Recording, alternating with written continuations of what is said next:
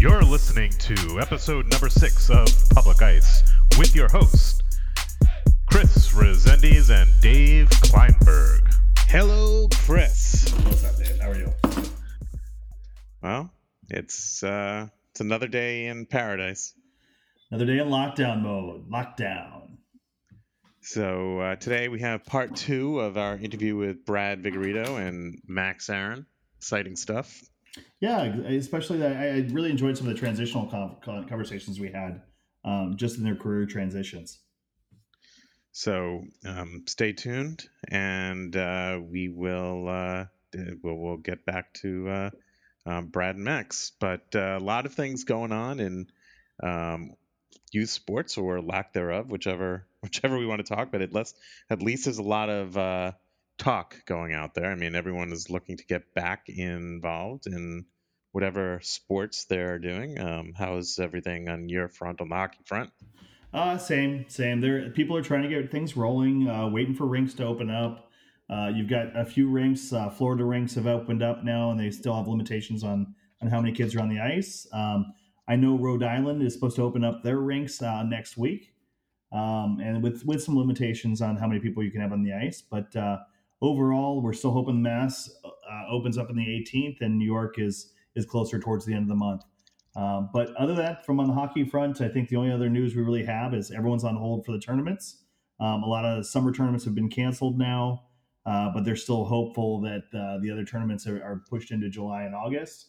And I think the only news on the ice hockey D board is when will strip clubs open up? So not too much news from there either. That's not good. So hopefully, some of the rinks start opening up pretty soon. As you said, Florida's opening, so I'm sure everyone's getting back out there, and hopefully all over the country. Now, do we know if all the rinks closed everywhere, or what's going on? Out in Idaho, for example. So Idaho has Sun Valley, which is huge skating opportunities. So yep, they were open. They never closed. Idaho was never under Idaho, Montana. A lot of Western states like that were actually they're still operating business as usual. Gotcha. So we'll have to take a look at if they've gotten a lot of visitors from professionals or people trying to stay in shape. That's a great question. Idaho is only 10 hours from California, so yeah. It's not too far. It's only 8 hours from Nevada, not too far from Colorado. So all these places, I wonder if they, if they're getting increased business right now.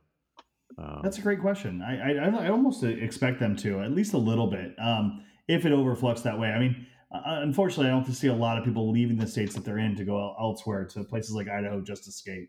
So, but it wouldn't surprise me. Yeah, I mean, we'll see how it goes. And the interesting thing is Sun Valley actually has an outdoor rink that is open during the summer.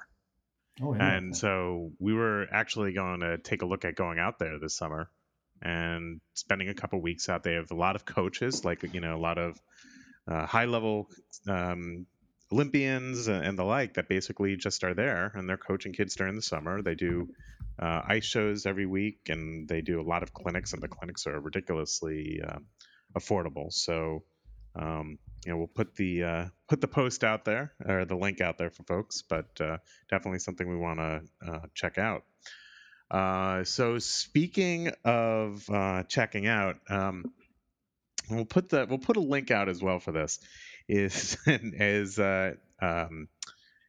masks made by figure skating coutures or whatever it's called for the designers making very high-end masks. It's very interesting because how much would you think they are? $25, $30? High-end masks taking advantage of a situation like this. I'd probably say a little bit more expensive, but within that realm. Okay. Well, I encourage everyone to see the pricing, but they're about 10 times that. So, um, it's a little bit much. I know there's a lot that goes into making masks. So we'll we'll figure that out, and that's great. Um, but yeah, Are they I made from special materials, Dave? they are. I mean, that's one thing. So They are they ergonomically created to take into yes. space? Yeah, they are. Can you breathe with But them underwater? that would be very good. Very good option. No, I mean they're meant for they're made with the same material as a figure skating costume, which is light blend of material. Like But polyurethane and some. No, I'm just kidding. probably. Sorry. Well, that's actually a great question, and I'm gonna say this: you have to be very careful when cleaning a costume because they're expensive. They've got beads on it, so it's typically done very, very, very carefully.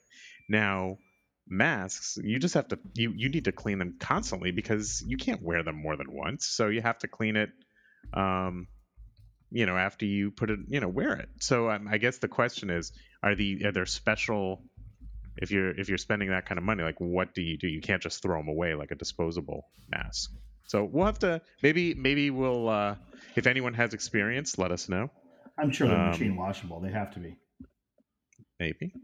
I'd like to maybe we'll get one for us to test them out. They could be the best masks ever made. That's true. We shouldn't knock something just because we haven't utilized it. Oh, I completely agree. I'm not knocking it. I'm just when you said they're 10 times the price we were talking about, I'm hoping that apparatus will allow me to breathe underwater. Sorry, Canadian. Oh, okay. So that saves 20%.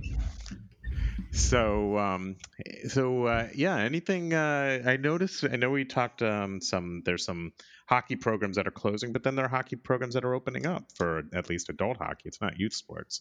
Yeah. With New England Senior Hockey League actually filing for bankruptcy, it's interesting to see how the rinks are coming together to kind of put together their own adult leagues. So it'll be interesting to see how that kind of transpires. And then I've seen some notices that rinks are opening some programs. So we'll see. I did see it's not easy to start a new league. I think one of the things are people are comfortable playing with who they know. So then the teams have to go over, and then some of the leagues what are the things that you hear about from adult hockey folks? Like what do adult hockey league players like? Well, everyone, from my perspective, or the guys that we've played with in the past and so forth, we want a league that you can actually be somewhat competitive, but you don't have to worry. Like you can get up and go to work the next day. You're not worrying about some guy trying to stab you with a skate. And the only thing bad is, and I agree with you, when new leagues come up, a lot of times they have a tendency to pick up some of those guys who have been thrown out of a few other leagues, and they're going back in to try to make a name for themselves and so forth. But you're just looking for a good time. Also, I don't know if you saw, Dave. This just kind of reminded me. Did you see in Florida the adult men's hockey league that started back up? And they made some adjustments, but there were still fights in the first game. It was I believe it was the firefighters versus the police, and there was still fights in the game, so that was good. So nothing changed there.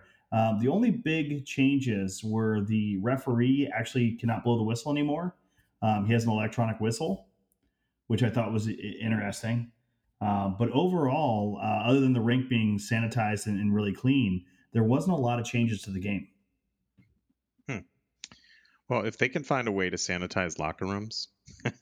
Well, that's what everyone commented on in the news article. It was the cleanest they'd ever smell a locker room. But honestly, I think if you can survive some of these locker rooms and these rinks, there's not a disease in the world that can hurt you. There are some rinks that are better than others, and some that just you don't know what's going to hit you when you walk in. I'm not going to mention the rink name, but there's one that their how do I want to say, cesspool or their sewage system has been out of code for close to a decade, and it's constantly backing up. And everyone who knows this rink already knows what I'm talking about, and it is absolutely the most disgusting rink on the planet. But Now, go ahead. is that the same water they use to surface the ice with? That's an interesting question. There is some brown specks on the ice, so I'm curious if it is.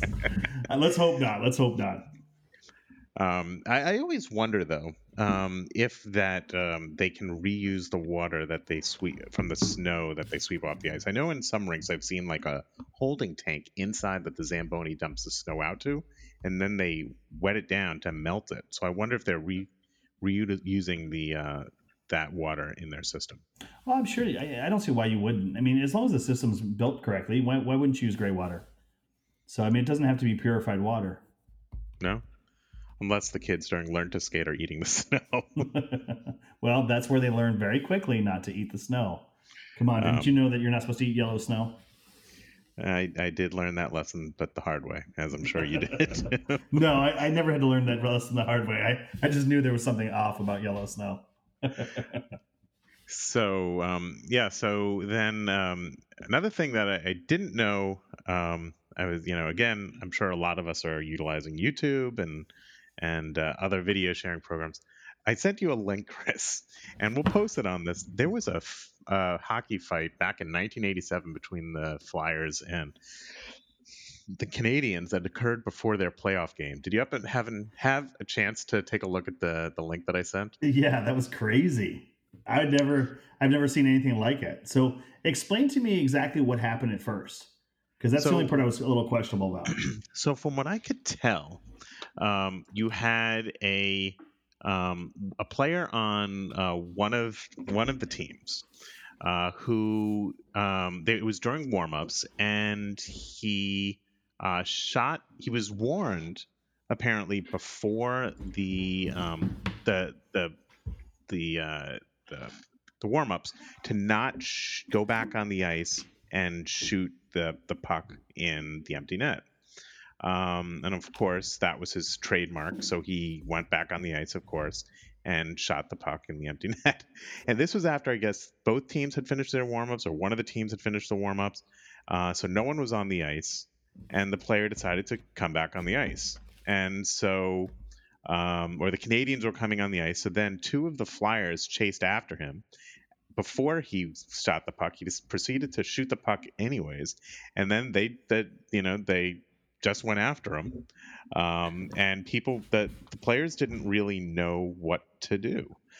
So one by one, some wearing clothes, some not, come back on the ice, and they just grab each other. No referees to be found for about 12 minutes. And to be honest, it was, no one was really hitting anybody too badly. I mean, actually, there were a few fights that you could see.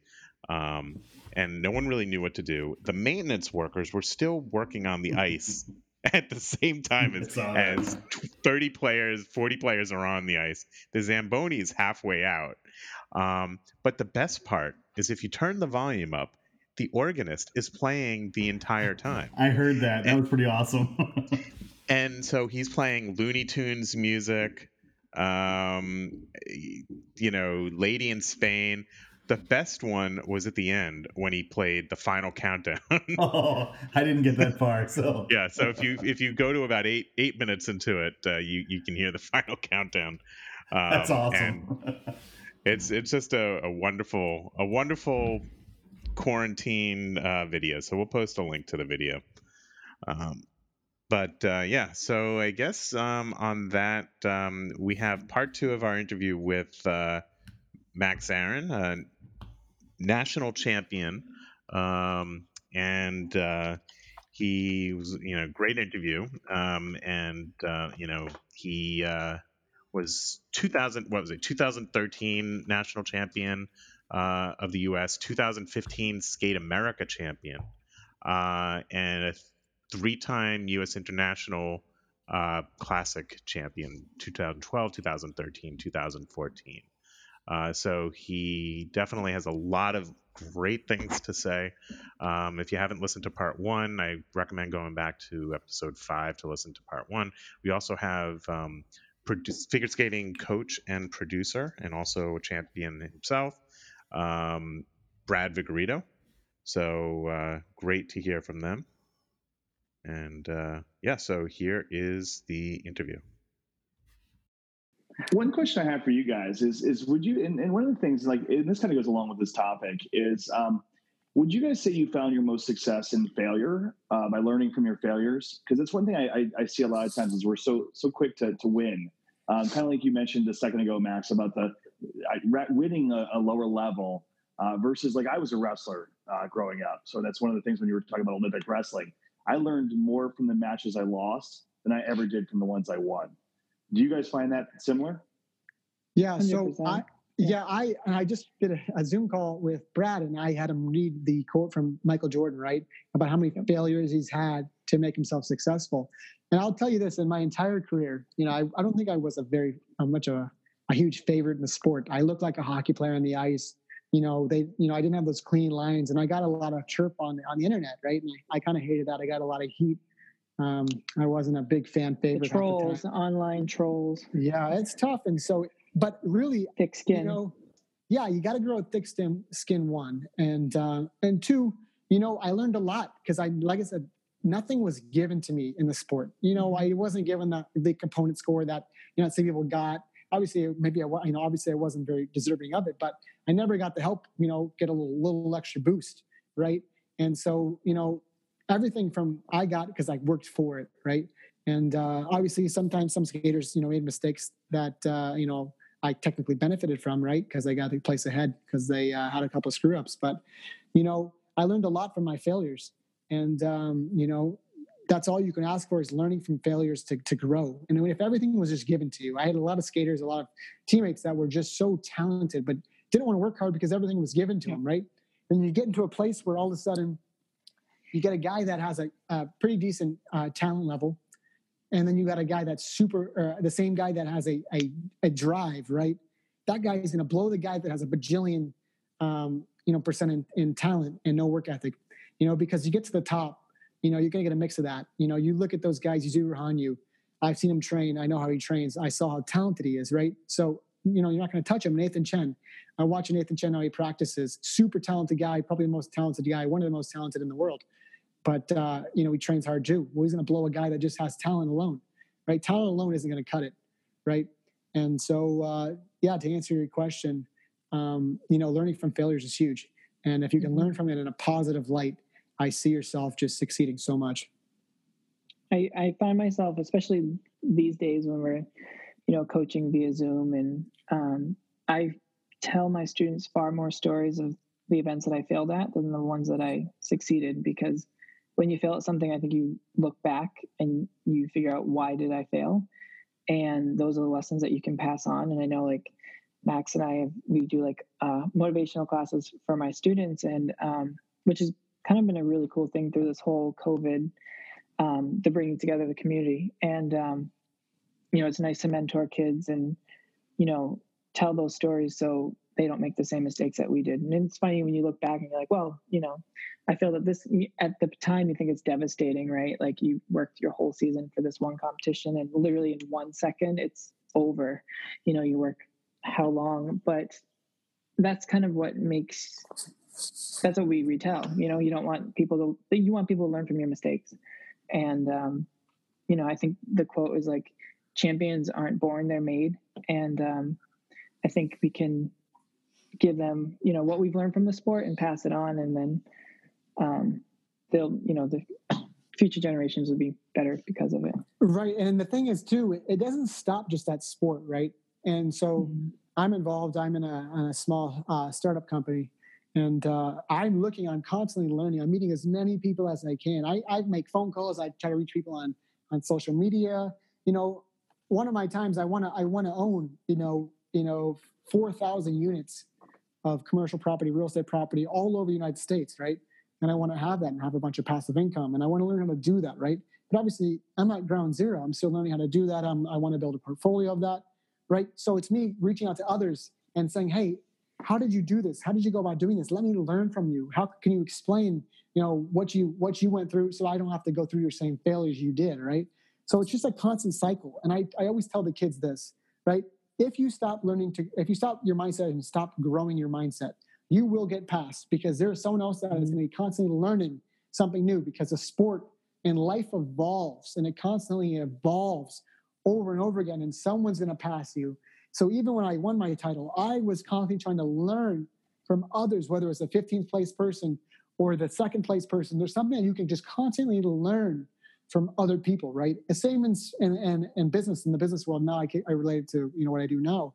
Something that there's just so many people that are just obviously multi-billionaires or multi-millionaires in the world, that if I can just get 2 minutes from them and say, how did you do this, and show me this, and take me under your wing, and that's huge, right?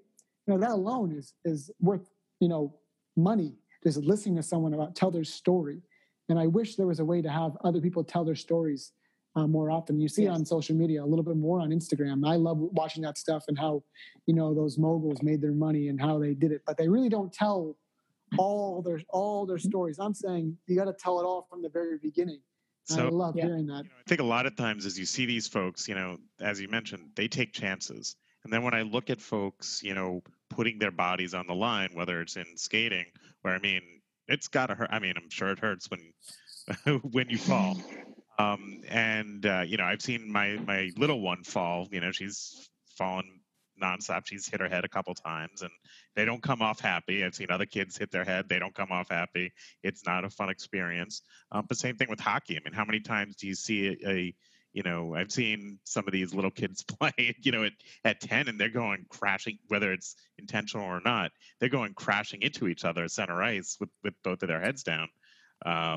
It's painful. So, the key is with some of the, as you keep progressing, you're taking chances. And I think that's where a lot of the champions come to play, is they're not afraid of failure, or they're not afraid of getting injured. Are you afraid of getting hurt, when you're out there? I was, and I think it hurt me. It prevented me from going far. I learned, like I said, I started really late. I think the earlier you can start anything in life, the better you are. But yeah, my career, I didn't want to learn triple axel. I was 26 years old, and I thought I was an old dog. I didn't want to learn a new trick, and the feeling of going up in the air and rotating 3.5 times petrified me, and I knew I could only go so far without that. And, that was, I think the fear of learning that at my age was what kept me from reaching the next level in my competitive career. For me, I threw the body at it, whatever it is. I can't tell you how many times I got my bell wrong in hockey, right? And as being a smaller player on a AAA team, I didn't want to show weakness. I got my bell rung so hard, all of a sudden I'm seeing black, and I'm skating to the bench somehow, and I'm hearing someone, Max, wrong way. And I got to skate to the listening of where the borders were. I'm seeing black, and I'm skating around, and it's probably not a good story to tell, but I was going to sacrifice the body. I was going to do whatever it took to be as successful or go as far as I can, or whatever success was, as far as my body would take me, right? I broke my back in the sport. I broke my right foot 3 times. I broke my wrist. I had a hernia. I got a couple of concussions. I got some stitches. Whatever it was, I didn't really care, to be honest with you.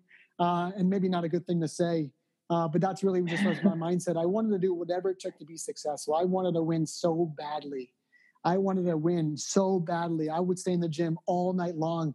I would do so much more cardio. I would try to push the weight as hard as I can. Like I said, whatever you took, you said, Max, you're going to be an Olympic champion, or you're going to be a pro athlete, but just stay in the gym for 4 hours every day. I would have done 6. I wanted to be that guy that everyone remembered from time and time to come, right? And then be able to tell my story. Unfortunately, I didn't become this, ginormous name, this public name in a household name, right? I was just, I got to do some really cool things, but again, I was a little limited on some of my talent. I always said I wasn't the most talented person. Skating never came natural to me.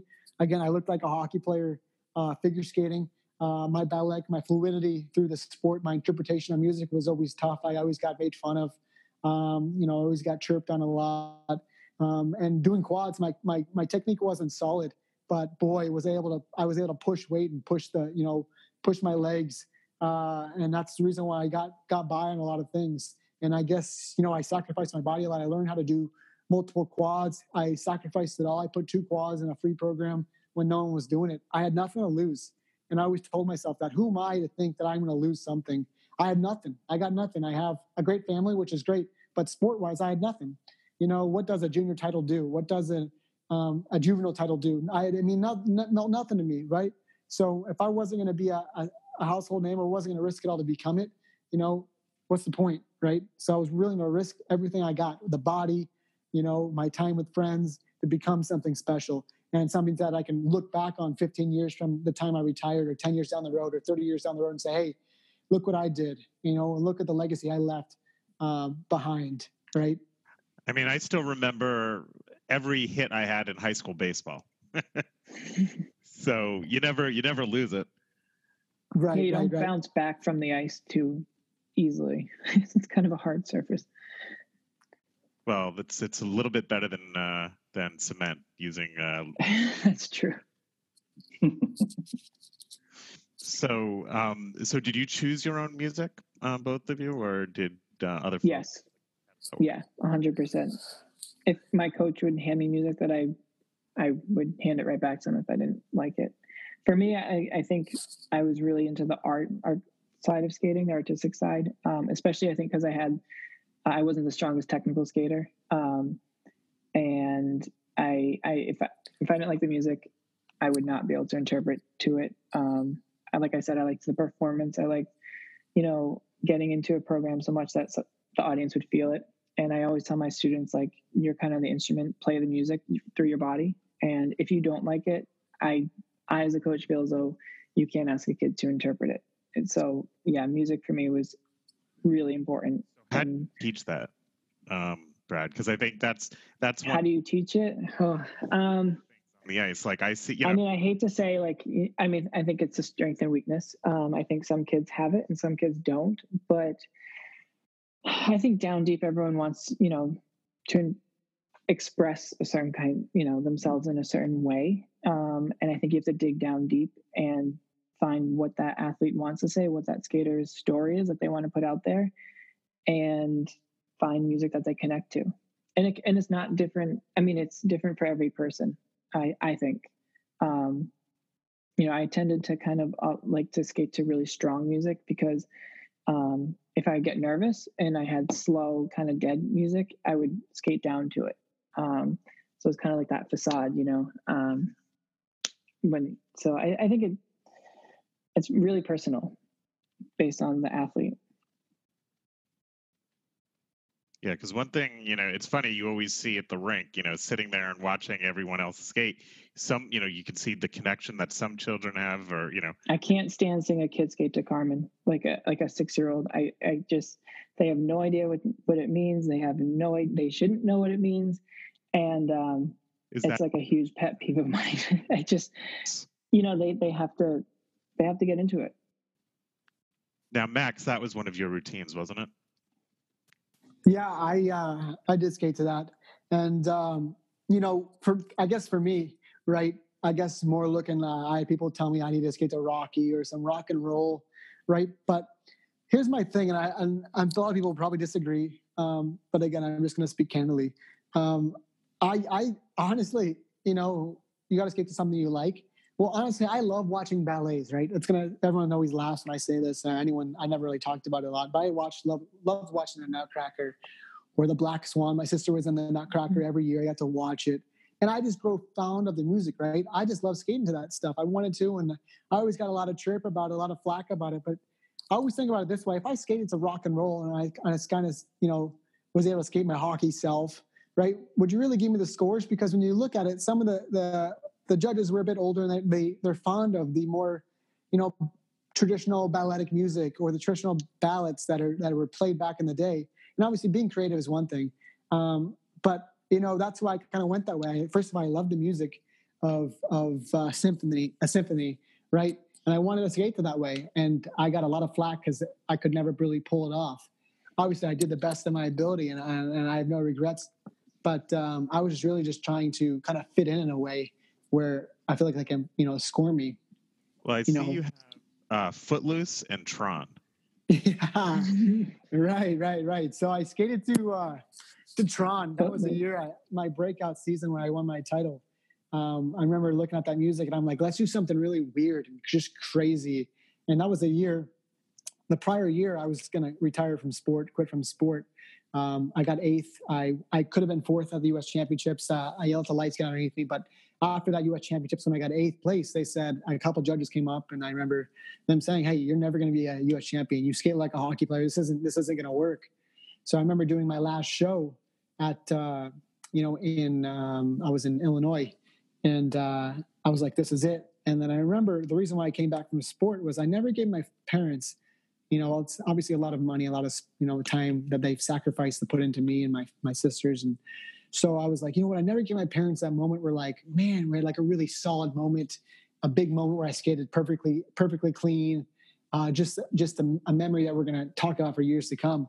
So I was like, you know what? I'm going to do one more year. I'm going to skate to something, that everyone's going to remember, and just go wild and do whatever no one was doing at the time. No one was doing multiple quads. I said, okay, I'm going to do multiple quads. I don't really care. I'm going to sacrifice the body. I'm going to throw whatever I can at it, do one more year, see what happens.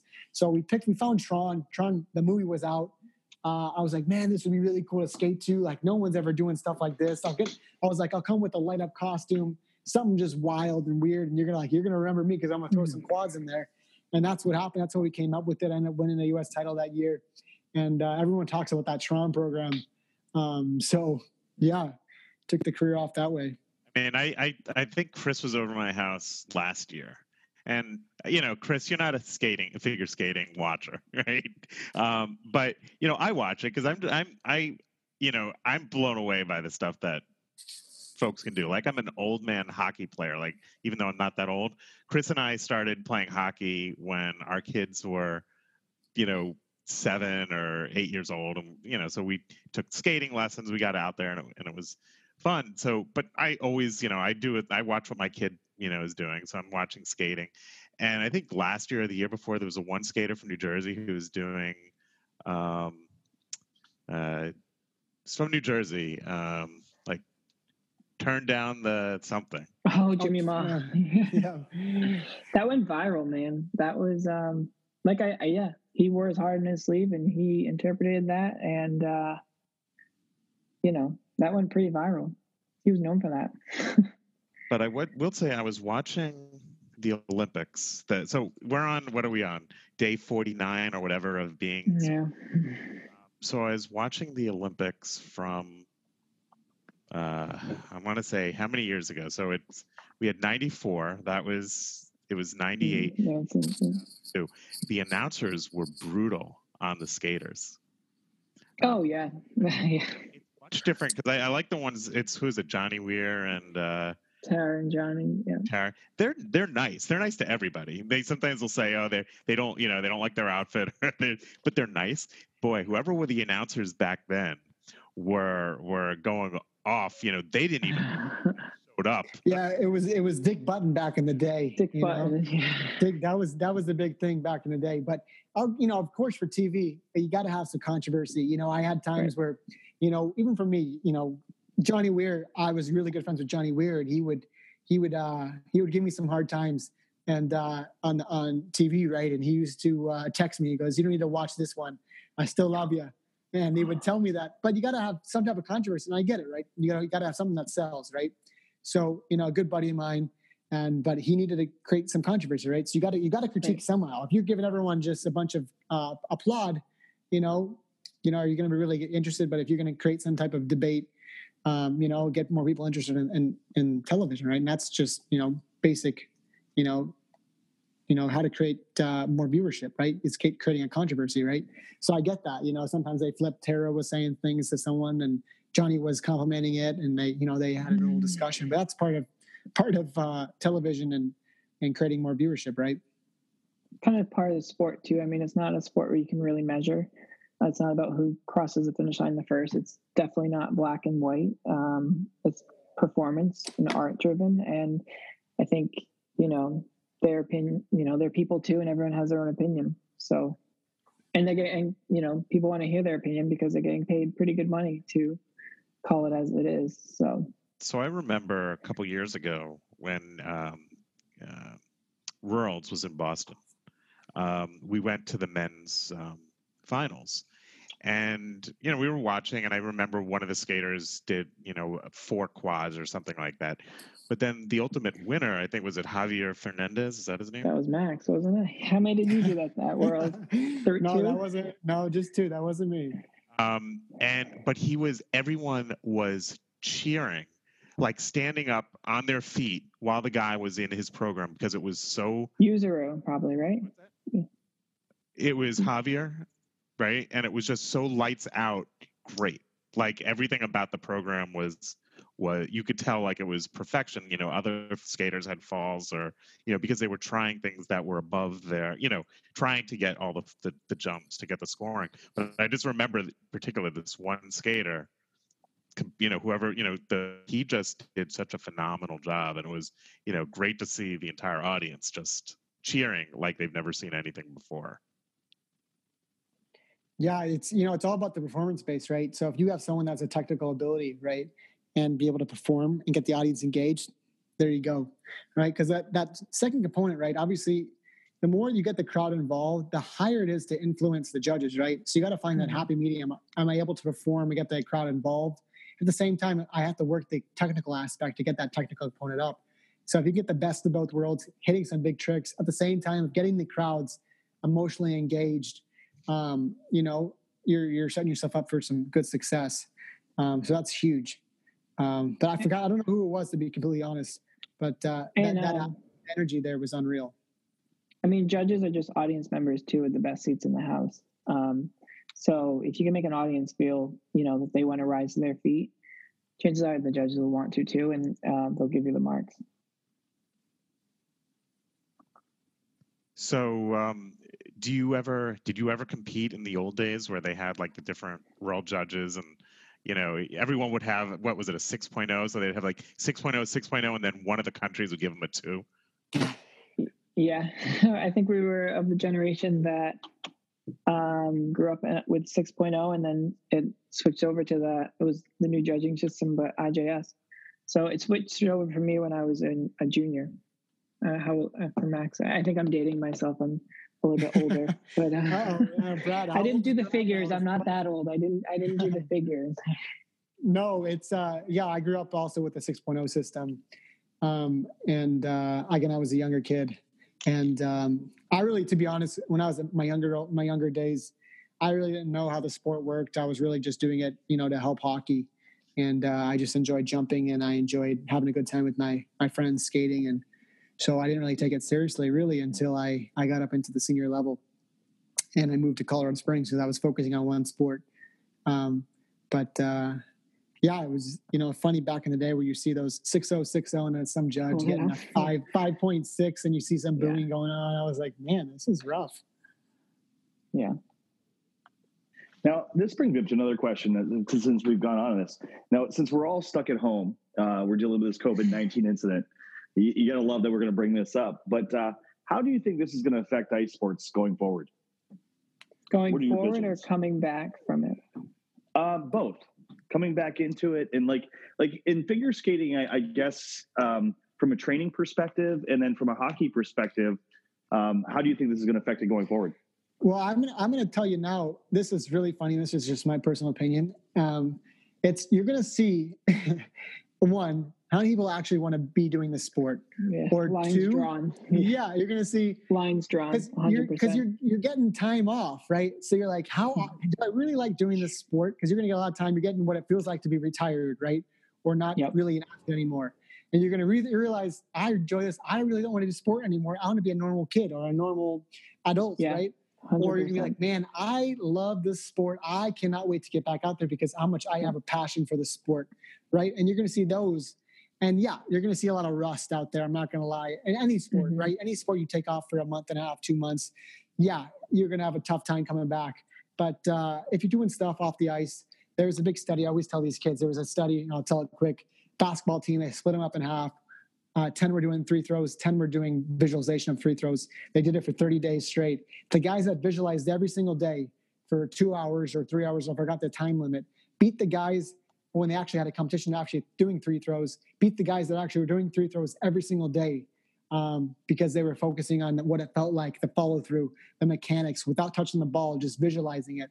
And I was telling them, a lot of the kids that I talked to, if you do your visualization every night, every day for a certain amount of time going through this, when you get on the ice, I'll feel a little rusty, but you'll get back to it a lot quicker than just not doing anything for your sport. I mean, we've always said there's the physical and the mental side of it. And I know I was guilty of the fact that I would always train the physical side. I liked skating. That's why I trained. I liked working out. Did I like doing my visualization? No. But it's, how many times do you hear an athlete say, oh, I can do that jump in my sleep, but when the time came, I didn't do it. Well, why? Because you probably mentally weren't strong. You negative thoughts, or you let the pressure get to you. I think, like Max said, this is a very telling time.